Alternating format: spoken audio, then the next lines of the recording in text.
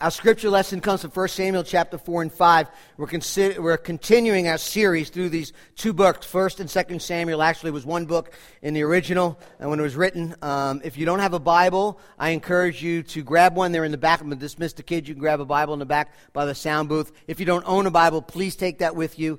We study out of the English Standard Version, ESV, is what we're going through, as what we use as a church. So I'll put some of the verses up, but not all of them. We're going to be 2 chapters.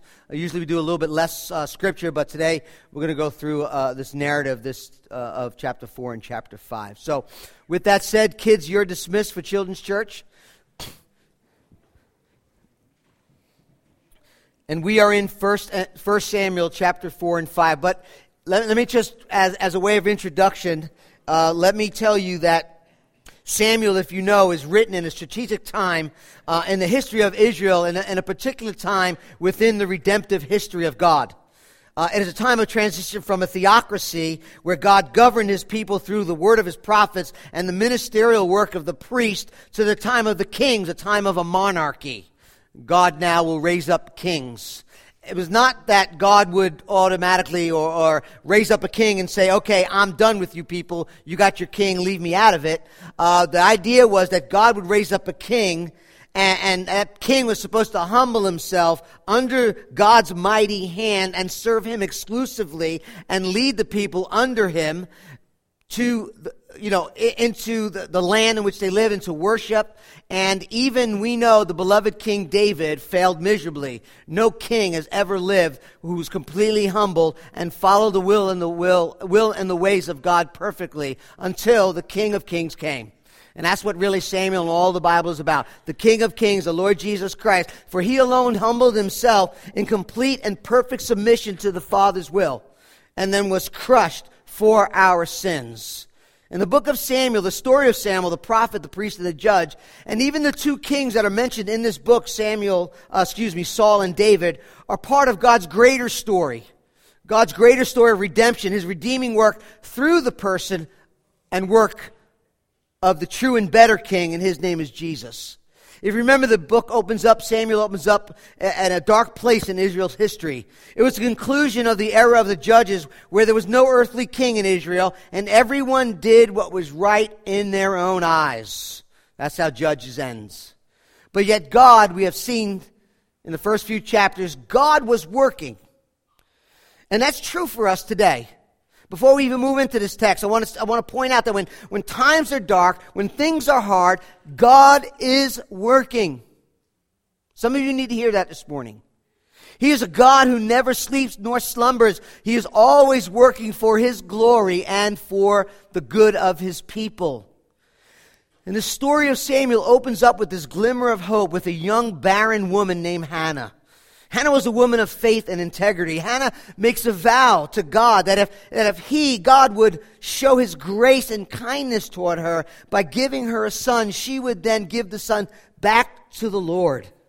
What does the Lord do? The Lord opens her womb and he gives her a son. She names him Samuel. And after maybe 3 or 4 years after the boy is weaned, her and her husband, Elkanah, keep their vow. And they bring this young boy, again, maybe 4 or 5 years old, to the tabernacle that was erected in Shiloh. We learn also at Shiloh there was a man named Eli. He was the high priest. And he had sons. And the scripture declares their sons to be worthless sons. I didn't say that. That's what the scripture says. Their names are Hophni and Phinehas. Hannah and her husband Elkanah honored the Lord by keeping their vow, while Eli honored their sons, chapter 2, verse 29, above the Lord. He honored their sons above the Lord by fattening themselves on the choicest parts of every offering of the people in Israel. You see, Eli's sons, Hophni and Phinehas, were abusing their priestly roles in the church, in the tabernacle.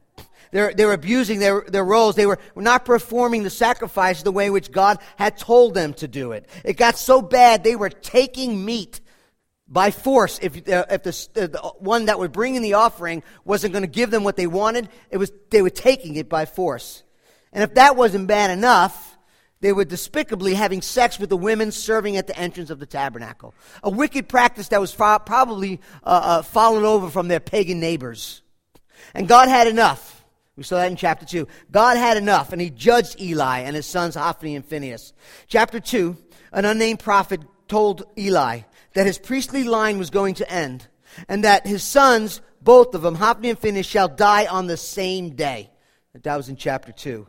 And all throughout chapter 2, we saw 2 weeks ago how Elkanah and Hannah were serving the Lord, were worshiping the Lord, were honoring the Lord, and yet Eli was dishonoring the Lord. And Eli's sons were doing despicable and disgraceful things in the temple. There was quite a contrast going on. And in the midst of this contrast, we opened up in chapter 3, verse 1 from last week, and it says this. It's the call of Samuel. It says, "Now the boy, Samuel, was ministering to the Lord in the presence of Eli, and the word of the Lord was rare in those days. There was no frequent vision." And Pastor Ricky did a great job last week interpreting and bringing application to that calling of Samuel. When God came to Samuel and said, "Samuel, Samuel." And when God called Samuel, what was his first prophetic proclamation? What was it that God asked Samuel to do first? Your first mission as a prophet. Go tell your boss, go tell your high priest, go tell your mentor that God was fulfilling his word and that your sons are going to die. Chapter 3, verse 11. Then the Lord said to Samuel, this is your first mission, buddy. "Behold, I'm about to do a thing in Israel at which the 2 ears of everyone who hears it will tingle on that day. I will fulfill against Eli that I have spoken concerning his house from beginning to the end. I will declare to him that I'm about to punish his house forever for the iniquity that he knew, because his sons were blaspheming God and he did not restrain them." It's a reminder to parents, when we love our children, we need to love them, unconditional love, but we need to discipline them as well. After Samuel hears the word of the Lord, he goes and tells Eli. I can only imagine, right? As the first thing he's asked to do, and he's got to go, and he does it. And then chapter 3 ends, if you turn with me there to chapter 3, verse 9, it ends this way. We have the call of Samuel. Samuel hears from the Lord. Samuel hears his calling, fulfills his role as a prophet. He goes to Eli, tells him the news, not so good news. And then the end of chapter 3, it says this, verse 19. "And Samuel grew, and the Lord was with him, and let none of his words fall to the ground. And all of Israel," verse 20 of chapter 3, "all of Israel from Dan to Beersheba knew that Samuel was established as a prophet of the Lord." Everyone in all the region knew that Samuel was now the prophet of the Lord. Verse 21. "And the Lord appeared again to Shiloh for," this is very important, underline this in your Bible if you write in it, "for the Lord revealed himself to Samuel at Shiloh." How? By the word of the Lord. That's the way God reveals himself. By the word of the Lord. Ephesians says, through the apostles and the prophets, we've received the foundation, the scripture. We have the word of the Lord. And God reveals himself through the word of the Lord. It's important. Chapter 4, verse 1. As everyone knew the word of the Lord came. Everyone knew that Samuel's the prophet. Everyone understood that his role and God had called him. And the word of Samuel came to all Israel. You see that? Chapter 4, verse 1a. That's the backdrop of now chapter 4, 5, 6, and 7. And the narrator wants us to see clearly that the word of the Lord, which was rare in those days, had returned to God's people. Right? It returned to Shiloh through the prophet Samuel. God had spoken in the midst of this brokenness and darkness, in this corruption in the tabernacle. God showed up. And God's word has been restored. That's what makes what's next so unbelievable. Because it didn't really matter to Israel. In fact, this next few chapters, chapters 4 through 7, is what is known as the Ark narrative. And Samuel is not heard of in chapter 4, 5, 6, until chapter 7, there's no mention of Samuel. There's no mention of the prophet. There's no mention of the word of the Lord. So on the one hand, the word of the Lord had returned. The word of the Lord has been renewed by the prophet. And everyone recognized he's a prophet of God. God is speaking to us through his word, through this prophet. Yet on the other hand, God's people turned away. And we'll see that God's people were chasing after idols, after their superstitious rabbit foot, as we'll see in a moment. The only thing that's really troubling is the rabbit foot was something that God had given them, and they turned it into a superstitious idol. And let me say right up front as we get into the text, God's word will come back and do and accomplish what it has been sent out to do. Whether you receive it or not, whether you believe it or not, God's word, whether you neglect it or not, God has spoken firstly to that unnamed prophet, and now he's speaking through Samuel to Eli and his family, and his word will accomplish all that he, the Lord, has said he will do. And if you're submitted to the word of God, that's joy. But if you are fighting against the word of God, that's trouble. Simple outline. Not the greatest outline I've ever done, but I've been sick all week. Sorry. Actually, it makes sense a little bit. Whoop, go back one. Can we go back one? Just show the outline, please. Relationship or relic. We're going to see that the Israelites were counting on their rabbit's foot and had walked away from a relationship through the word of God. Defeat and death. We'll see Israel defeated in the battle, and we'll see the death of Eli and his sons, just as the Lord said.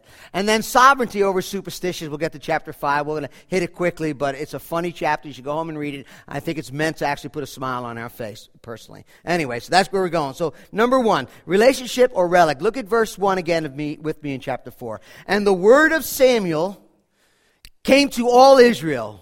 Now Israel, contrast, now Israel went out to battle against the Philistines. They encamped at Ebenezer, and the Philistines encamped at Aphek. The Philistines, verse 2, drew up a line against Israel. I think they were the aggressors. And when the battle spread, Israel was defeated before the Philistines, who killed about 4,000 men on the field of battle. Verse 3, and when the people came to the camp, the elders of Israel said, Why? Why has the Lord defeated us today before the Philistines? Let us bring the ark of the covenant of the Lord from Shiloh, that it may come among us and save us from the power of our enemies. So they're defeated on the battlefield. There's going to be another defeat on the battlefield in verse 10, where there was a very great slaughter and 30,000 foot soldiers fell.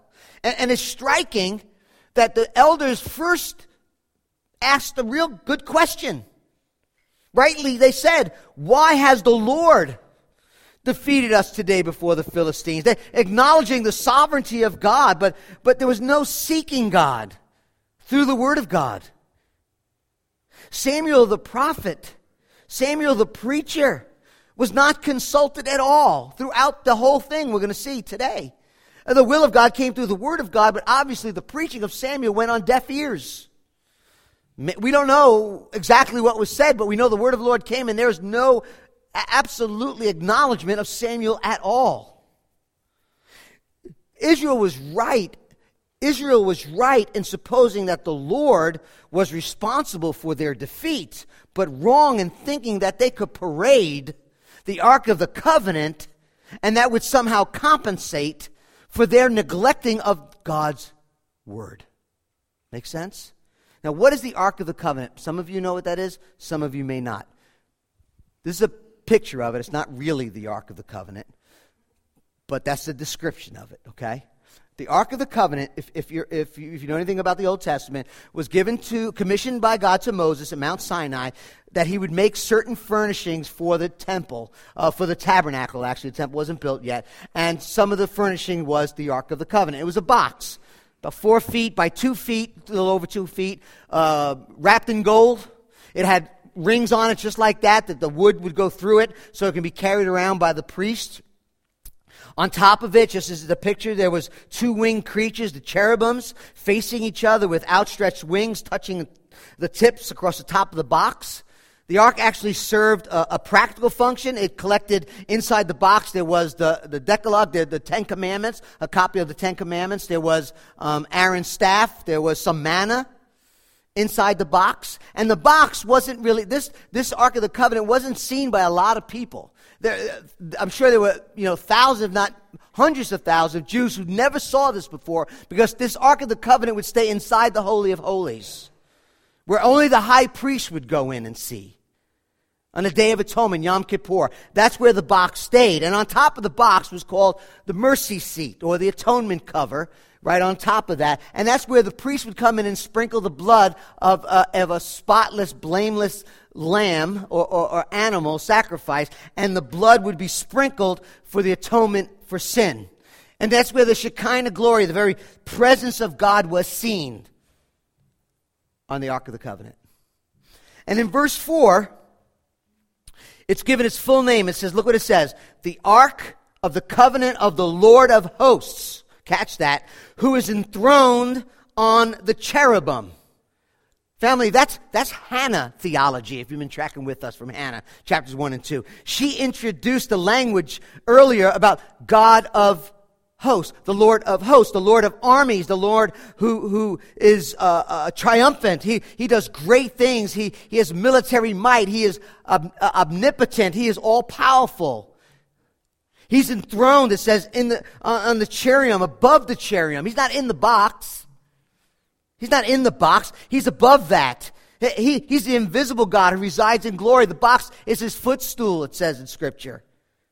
When he comes and he descends on top as a footstool, he has chosen to reveal himself in the Shekinah glory. And the leaders who I'm sure Eli was part of them, says, you know what, we just got beat up. Let's go to Shiloh. Let's talk to Eli's sons. And let's get the Ark of the Covenant. Let's bring it out of the Holy of Holies and bring it there that it may save us. The box will save us from the power of our enemies, like a rabbit's foot. Let's get the rabbit's foot. We need luck. But how many times have you and I faced hard times, trials in our lives that we just want out? And then we start looking in all the wrong places. We look for God's power in all the wrong places. We see God's intervention in all the wrong places. When we're cornered and we feel trapped and we have nowhere else to go for help, we'll do anything. I've been in that place. And I want to encourage you, as I encourage myself, when those times happen, wait on the Lord. Lean upon the Lord. Trust His Word. Don't turn to created things that have no lasting power. You will know if you are trusting God, if you pray for the power of God to come, not simply to restore your health or to give your business a boost or to restore your broken marriage. But in the midst of your hardships and trials and difficulties, you are not willing to do anything that is not according to God's Word. I am not going outside of the Word of God. Not anything that would obstruct God getting glory in it, that others will see even in the midst of my trials, that God is enough. Then you know that you're waiting on the Lord. The Israelites were threatened, but they did not consult the word of the Lord through Samuel. Proverbs 3:5, trust in the Lord. How does that go? You know it. With acknowledge Him all your ways. Go ahead, say it. Not on your own understanding. Acknowledge Him in all your ways, right? He will guide your path. But they were like, no, I'd rather manipulate God. I'd rather bring out my little rabbit's foot. Right? I'm going to try to manipulate Him and harness God's power the way I see fit. That's paganism. Paganism tries to harness God, control God, manipulate God. It reminds me of the heretical teaching of the word faith theology of Hagen and Copeland. They insist there's this law working in the universe, this force of faith, and even God is subject to the force of faith. Words can be manipulated, and therefore God's sovereignty can be thwarted, and God himself is subject. You just got to say it the right way and do it the right way, and God is somehow bound to what you think God wants you to have, and that's all health and wealth. That's idolatry. That's paganism. Turning our faith and by extension ourselves into these little gods who can control Almighty God. They're doing the same thing here. A system where God can be coerced, manipulated, controlled, and exploited for their own ends. And anytime you and I focus on a religious ritual, a religious relic, using certain words that we somehow can bind God, rather than resting in a relationship with God through the Word of God, we are substituting ritual for relationship. Whether it's a cross on our neck, prayer beads, pictures of Jesus, from the culture I came up, grew up in, saints, statues of saints, stick them in the ground upside down, your house will sell. I've been down that whole road. Rather than just simply trusting the Lord through his word. So they go and get this ark like a rabbit's foot. And look who's leading the charge, verse 4. The two sons, corrupted, wicked, chapter 2, verse 12 says, they don't even know the Lord. And who comes walking with the Ark of the Covenant? Hophni and Phinehas. Abusing people in the temple, sleeping around, and they're carrying the ark. Sounds like things are going to go really well. The visual presence of God, and there they are. And what does Israel do at verse 5 when they show up? As soon as the Ark of the Covenant of the Lord came into the camp, all Israel broke down and cried and repented of their sins. No, it doesn't say that. That's what they should have done. They gave a mighty shout so that the earth resounded. So just because we're shouting, singing out loud, and praising the Lord does not necessarily mean that God is in it. Israel expected God's blessing without repentance. And anytime we hold on to the forms of religion without true repentance, we are substituting ritual for relationship. Whether you're involved in a high church, when I say high church, liturgical, robe wearing, everything is done particularly in a certain way. Nothing wrong with that. I'm not wearing a robe, but it's okay. Or the low church where things aren't always very liturgical, they're not very formal. Either way, both have extremes, and both of them can get our eyes off of a personal relationship with God into turning that into some sort of ritual in the way you do things. And I got to tell you, and I didn't say this at the first service, but I'll say it now. Our church is more of informal, but that could become an idol too. Oh, you're that church, this is what you guys wear. This, sometimes I just want to wear a three-piece suit just to throw people off. Because it's not really about formal and informal. It's about a relationship with God through the Word of God. That's most important, okay? That's just a side note. That's free. You're welcome. Okay. Number 2, death and defeat. Now, what happens is the Philistines heard the noise of the shouting, and they said, what does this great shouting in the camp of the Hebrews mean? And when they learned that the ark of the Lord had come to the camp, the Philistines were afraid, for they said, a god has come into the camp.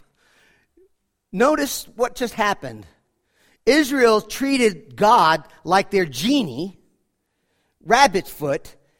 And what did the people around Israel see about Yahweh? Falsely, but they saw a rabbit's foot. We've got to be careful how we portray God to others. And they said, woe to us, for nothing like this has ever happened before. Woe to us, verse 8. Who can deliver us from the power of these mighty gods? Plural, gods, they got it wrong. These are the gods who struck the Egyptians with every sort of plague in the wilderness. You see, the ark was supposed to be this visual symbol of God's presence among the Israelites, but it was never meant to substitute God himself. God told them in Deuteronomy how they ought to go to war. For the Lord your God is the one who goes with you, not the ark. You went about it the wrong way. It is the Lord God who goes to fight with you against you and your enemies to give you victory. Deuteronomy 20, verse 4. But the Israelites were trusting in the ark rather than God. And I have to say, and let me just throw this in there, there is some degree of reasonability for this, is a word I guess I can use. The Ark of the Covenant, when it was given to Moses and was built, was then used, God told them to, as they were walking through the wilderness in the desert, the ark was their lead. In fact, whenever they came against an enemy, Moses would say to them, with the ark as the lead, "Rise up, O Lord, may your enemies be scattered, and may your foes flee before you." And then when Moses died and Joshua took over, and they were getting ready to go into the promised land, Joshua became the leader. And as they were getting ready to go in, he said to the priest this, take up the ark of the covenant, and pass on before the people. And not only that, but when they went into the promised land, if you read it in Joshua, when they went into the Jordan River, and it says the river was high in that time of season, the ark went in with the priest, and the water just, zip, and they crossed on dry land. That's pretty cool. And if that wasn't enough, when they're outside the walls of Jericho, and God tells them to go with the little peas that marked around the walls, some of you know what that means. The little peas, we're marching. Okay, that's VeggieTales. Anyway, they were to be led by the ark.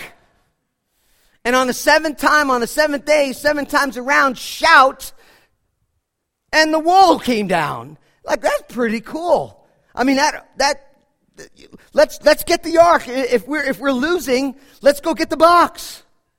It knocked down the walls of Jericho. It certainly could take down these Philistines. And this dramatic victory in their minds, I'm sure, of this military triumph would have attached that victory to the ark.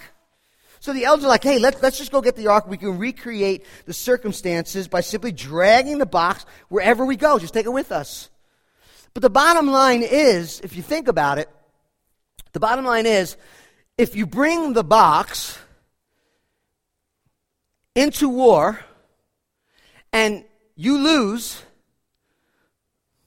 whose fault is it? It seems like the box failed. The God loses honor. Certainly God's not going to be dishonored. Let's bring the box. He's got to honor himself. He's not going to let us just fail and him look bad. Whose honor is at stake? He'll look weak and impotent. It's on him. He's the failed God. Sort of like when your kids come in the room. You ever been in this case? You got kids, and they're coming in with their friends. They just invited their friends to stay overnight for 3 days, go on vacation with you, and do everything. And they come and they bring their friend with you. And in front of their friend, like, hey, they come. I told them they could stay for dinner and go to Florida and hang out for the next day. They're like, no. I'm sorry they brought you in on this, but no, and don't do this with that. You go in the other room, you come to me alone, right? That's how it works. Anybody got kids know that happens, right? You're the bad guy. Put on the spot. D.R. Davis says this, whether Israelites or Christians, operate this way, our concern is not to seek God, but to control him. Not to submit to God, but to use him. And that is the real problem with paganism. That's the real problem, again, with faith, this word faith theology. If you don't get the car, you don't get the health, you don't get the prosperity, it has to be your fault because God is not weak and impotent, is he? So you either give up as a failure, I just don't have enough faith, or you draw a conclusion that belief in God is a hoax because you did not get what you think God promised you. And therefore, he must be weak, he must be impotent, Christianity is not for me. That's why I hate the prosperity gospel. The Israelites learned that God cannot be controlled. Unfortunately, for 30,000 foot soldiers and 2 dead sons, they had to find out the hard way. Take courage. The Philistines are talking to their fellow Philistines. They see the box coming, the ark coming. Be men of courage, lest you become slaves. Don't want to be slave to the Hebrews, as they've been to you. Be men, fight. So the Philistines fought, and Israel was defeated, and they fled, every man to his home. And there was a very great slaughter, for 30,000 foot soldiers of Israel fell. Verse 11, and the ark of God was captured. and the two sons of Eli, Hophni and Phinehas, died. When God is more useful than beautiful, you're heading down a bad road. When God is more useful than beautiful, we're going down a bad path. Their sins were not only of the superstitious belief, but also the failure to remove these two leaders in the church, Hophni and Phinehas, who appeared to be leading the people. They did not even have enough sense, as they did in the days of Judges, to cry out to the Lord during their defeat. They went and got their rabbit's foot. And can you imagine that the Ark of the Covenant held that kind of power, that wherever the Ark went, the ones who owned and ruled the Ark would then rule the world? Can you imagine? I got a couple chuckles in the first service. It's called Raiders of the Lost Ark. Unrivaled power. The Nazis got a hold of it. You got to see the movie, I'm sure. Right? We've got to get that ark. Whoever gets that ark is going to rule the world. And then Dr. Marcus Brody summarized the threatening danger, and he says about this religious relic, and he says this: an army which carries the ark before it is invincible. And then at the end, the ark is opened up, and they blind themselves, and they all melt like butter on the stage, and lightning strikes through. I was going to show it, but I don't want to freak the kids out. It would have been kind of funny. But anyway, Israel's defeat makes it clear that God had given them up to their enemies in judgment. Israel lost this war with the Philistines because of the wickedness of Eli and his sons and their failure to turn to the word of the Lord. The absence of Samuel over the next 3 chapters in this narrative strikes a deafening silence. Though the Israelites expected God to be on their side, as they fought the Philistines, the Lord had his own agenda. Because it's just as Peter wrote in 1 Peter 4, judgment begins where? In the household of God. And that's exactly what was going on. Now, I don't care what the nightly news said. I don't care what the reporters reported. I don't care what station of fake news you watched. Both sides of the aisle, no matter what was said and what was done, what everybody thought, that God had somehow lost, that somehow God was dishonored. God was in fact protecting his honor and restoring it by fulfilling his word and passing judgment. I will tell you, God is more concerned about his honor than he cares about the box that the Philistines have captured. God no longer is going to be despised in Shiloh. And let me tell you something, removing those men, those false teachers, those false prophets, may seem harsh to some, but it was an act of grace to that community. And I say that with fear in my own soul, that God will raise up leaders and take leaders out. And sometimes God takes leaders out because God wants to do something. That leader's in his way, or that leader's living in sin, or that leader is doing something, and that leader will be removed. That includes me and everybody else. Verse 12 through 22, we hear about the death of Eli and his grandson. A man of Benjamin ran after the battle line and came to Shiloh. So somebody took off from the battle. And his clothes were torn. Verse 12, dirt on his head, sign of grief and mourning. Verse 13, when he arrived, Eli was sitting on his seat by the road watching. His heart was trembling for the ark. We'll see his eyes are bad. But he's sitting there watching. When the man came into the city, he must have ran right past Eli. He tells the news to the city, and Eli hears the sound of the city crying out loud. He's like, what's going on in the city? And the man, I think, hurried back and came and told Eli, verse 15. Now Eli was 98 years old. His eyes were set so that he could not see. And the man said to Eli, verse 16, I am he who came from the battle. I fled from the battle. And he said, how did it go? He who brought the news answered and said, Israel has fled before the Philistines, and there has been a great defeat among the people. Your 2 sons, Hophni and Phinehas, are dead. The ark has been captured. As soon as he mentioned the ark of God, Eli fell over backward from his seat by the side of the gate, and his neck was broken, and he died. For the man was old and heavy. He had judged Israel 40 years. When did Eli fall over when he heard what news? The news of the defeat, the news of the loss, the news of the sons? No. Eli fell over backwards when he heard that the ark of God, the very visible presence of God among the Israelites, was taken. It was a simple confirmation, I think, to him and to all of Israel about the sad state they were in. And look at verse 19, what happens next. His daughter-in-law, the wife of Phinehas, was pregnant, about to give birth. And when she heard the news that the ark was captured and that her father-in-law and her husband were dead, she bowed and gave birth, for her pains came upon her. And about the time of her death, she's giving birth, she's dying. The woman attending her said, "Don't be afraid, for you have borne a son." But she did not answer or pay attention.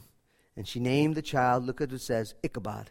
The glory has departed from Israel, because the ark of God has been captured, and because her father-in-law and her husband. And she said, verse 22, the glory has departed from Israel, for the ark of God has been captured. Ichabod, literally, no glory. The glory has departed. Glory in the Old Testament is synonymous for God himself, the presence of God. The glory of God is the presence of God. And she's now saying that the Ark of the Covenant has been taken. God has departed from Shiloh. God has left the camp. God has left Israel. And when they decided to get their rabbit's foot out, the Ark was fallen into the hands of the Philistines. He is no longer present with God's people. Now, there's an Old Testament scholar by the name of H.L. Ellison. And this is what he said. And I want you to pay attention to what he said, because I think he's right, following the storyline. He said this: the glory of God had indeed departed, but not because the ark of God had been captured. The ark of God had been captured because the glory had already departed. End quote. Let me say it again. The glory of God had indeed departed, but not because the ark of God had been captured. The ark of God had been captured because the glory had already departed. And I think he's right. I think he's right. I think if you read in the Old Testament, you read about the glory of God, you read about the Shekinah glory coming down in the wilderness, you will read that when the cloud came down, people stayed put. When the cloud was lifted up and moved, people moved. They followed the presence of God. They didn't call upon God to follow them. And we get caught up in that, don't we? We do all these plans, and we got all these things, who I'm going to marry, where I'm going to move. And I talk to people all the time. I said, well, have you talked to anybody? Have you consulted? Have you prayed? No.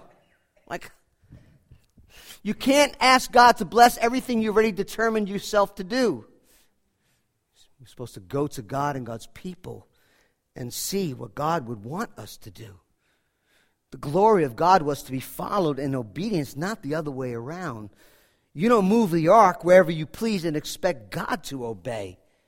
You see, their failure to follow the Word of God in the worship of God, their failure to follow the Word of God in the war that they encountered, has caused God to remove His presence from them long before the ark was taken, I think. The capture of the ark only symbolizes what's already been going on.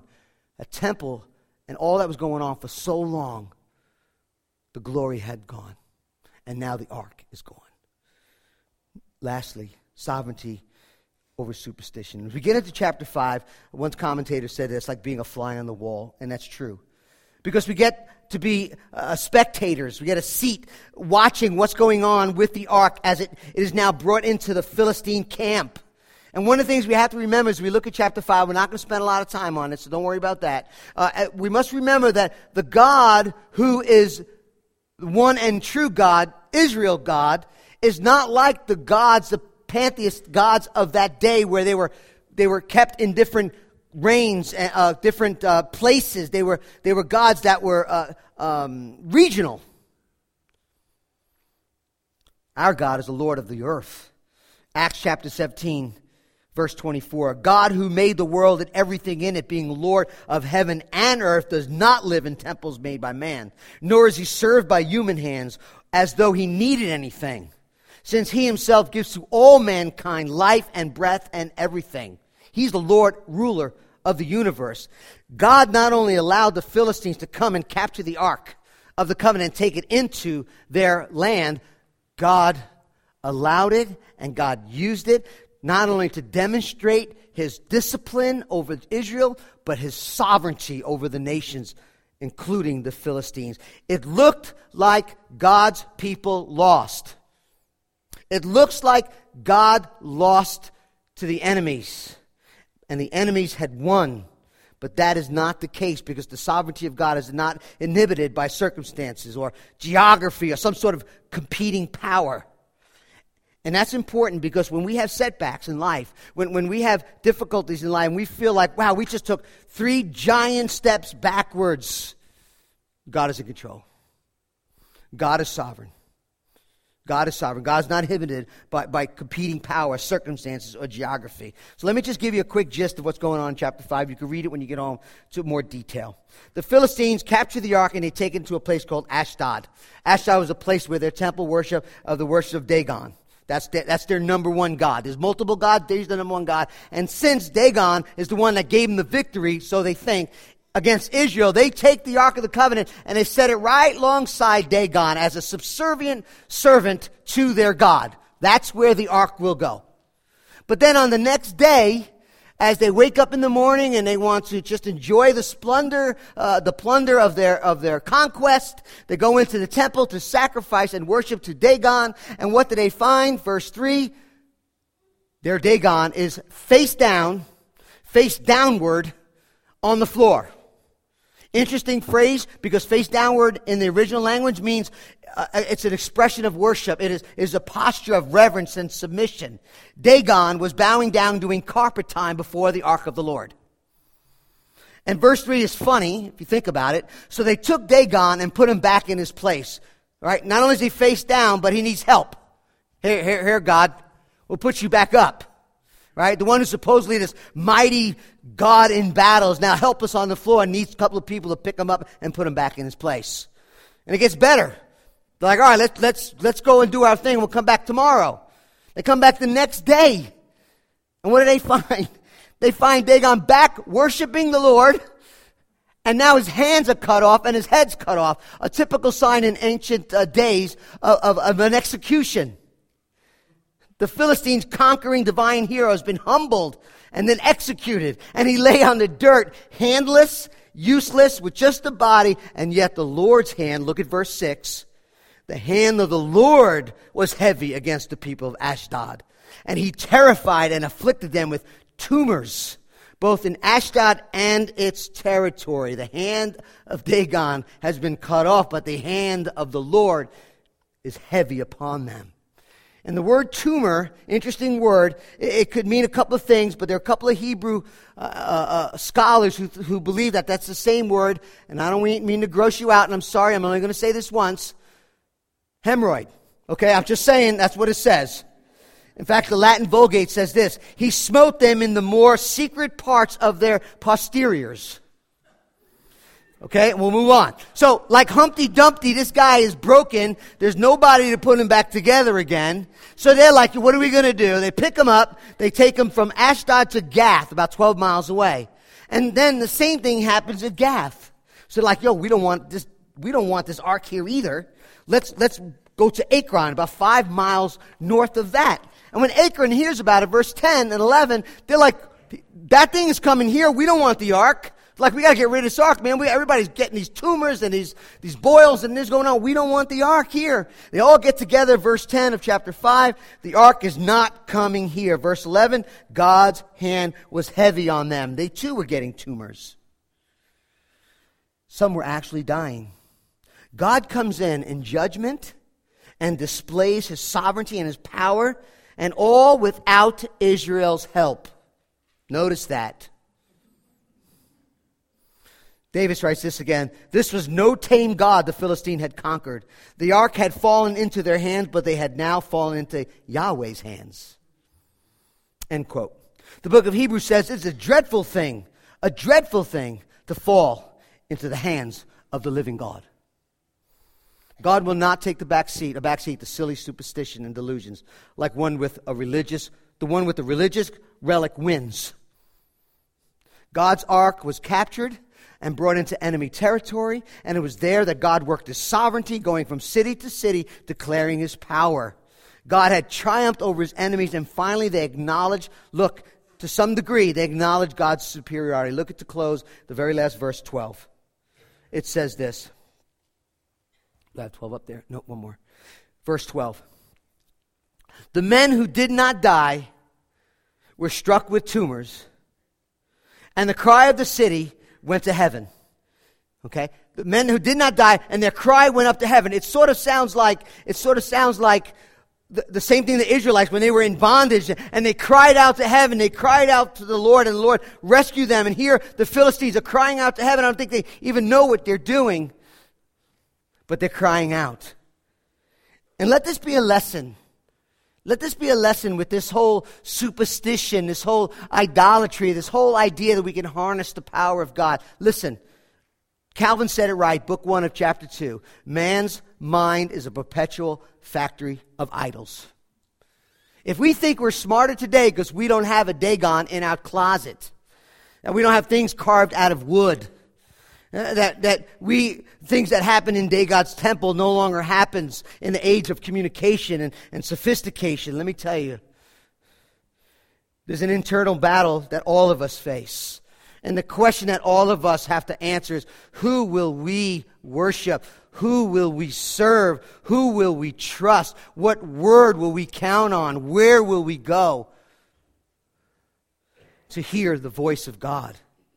The idols of men and women's heart are set in opposition to the one true God. And here's the problem. Here's the problem all of us face, that our sin has separated us from God's presence, causing us to seek glory, to seek in other things what we can only have in God. Isaiah 59:2, your iniquities have separated you between you and your God, and your sins have hidden his face from you so that he does not hear. That's the bad news. The glory of God has departed Shiloh. The glory in the presence of God has departed mankind. Hundreds of years later after this incident, hundreds of years after disobedience, after disobedience, after disobedience, trying to worship the Lord and worship idols, God's patience wore off with God's people, and this time God's people was sent into exile. It was Ezekiel in a vision who sees the temple in Jerusalem, the glory of God on wheels, departing out of Jerusalem toward over the land toward Babylon. And the glory would never return to Israel ever again until the Word becomes flesh, John 1:14, and dwelt among us, tabernacled among us, and we have seen his glory as the only Son from the Father, full of grace and truth. The glory of God has now come in the person of Jesus Christ. And the only way to defeat these gods, these idols of yours, is to see their uselessness, their worthlessness, and turn from loving and serving them to turn to the one and true God who is of infinite value, incalculable worth, full of glory. Well, how? Remember the mercy seat? It was a place where God descended. His Shekinah glory came down on the mercy seat as the blood of the sacrificial animal was sprinkled over the atonement cover. Under the mercy seat was the law that they had violated. When the priest laid the blood across the mercy seat, the atonement cover, he was covering the broken laws. And blood interposed between a righteous God who must judge sin and the blood of the innocent animal would satisfy God temporarily. The seat became the place of propitiation, the place where God's wrath was appeased. And family, in our narrative, in our story this morning, the ark, the place of atonement, was given over to an enemy. And although it appeared that God was defeated, he was actually the conqueror. Isn't that the gospel? Isn't that what happens at the cross? Satan, the leaders who opposed Jesus, the crowds who cried out, crucify him, the Roman government who thought they were in control and did whatever they wanted to and nailed him to a cross. He was done. We got rid of him, that troublemaker. And the rulers thought they had the victory over the Son of God. They were actually planning their own defeat. Jesus delivered, Acts 2, in the definite plan and foreknowledge of God. You crucified him, Peter said, killed by the hands of lawless men. But God raised him up, loosening the pains of death, because it was not possible for him to be held by death. Family, listen. Jesus was rejected. Jesus was handed over to the enemies. But it was through his death that he conquered sin, death, the grave, hell, and the powers of this world. The tomb is empty. He is victorious.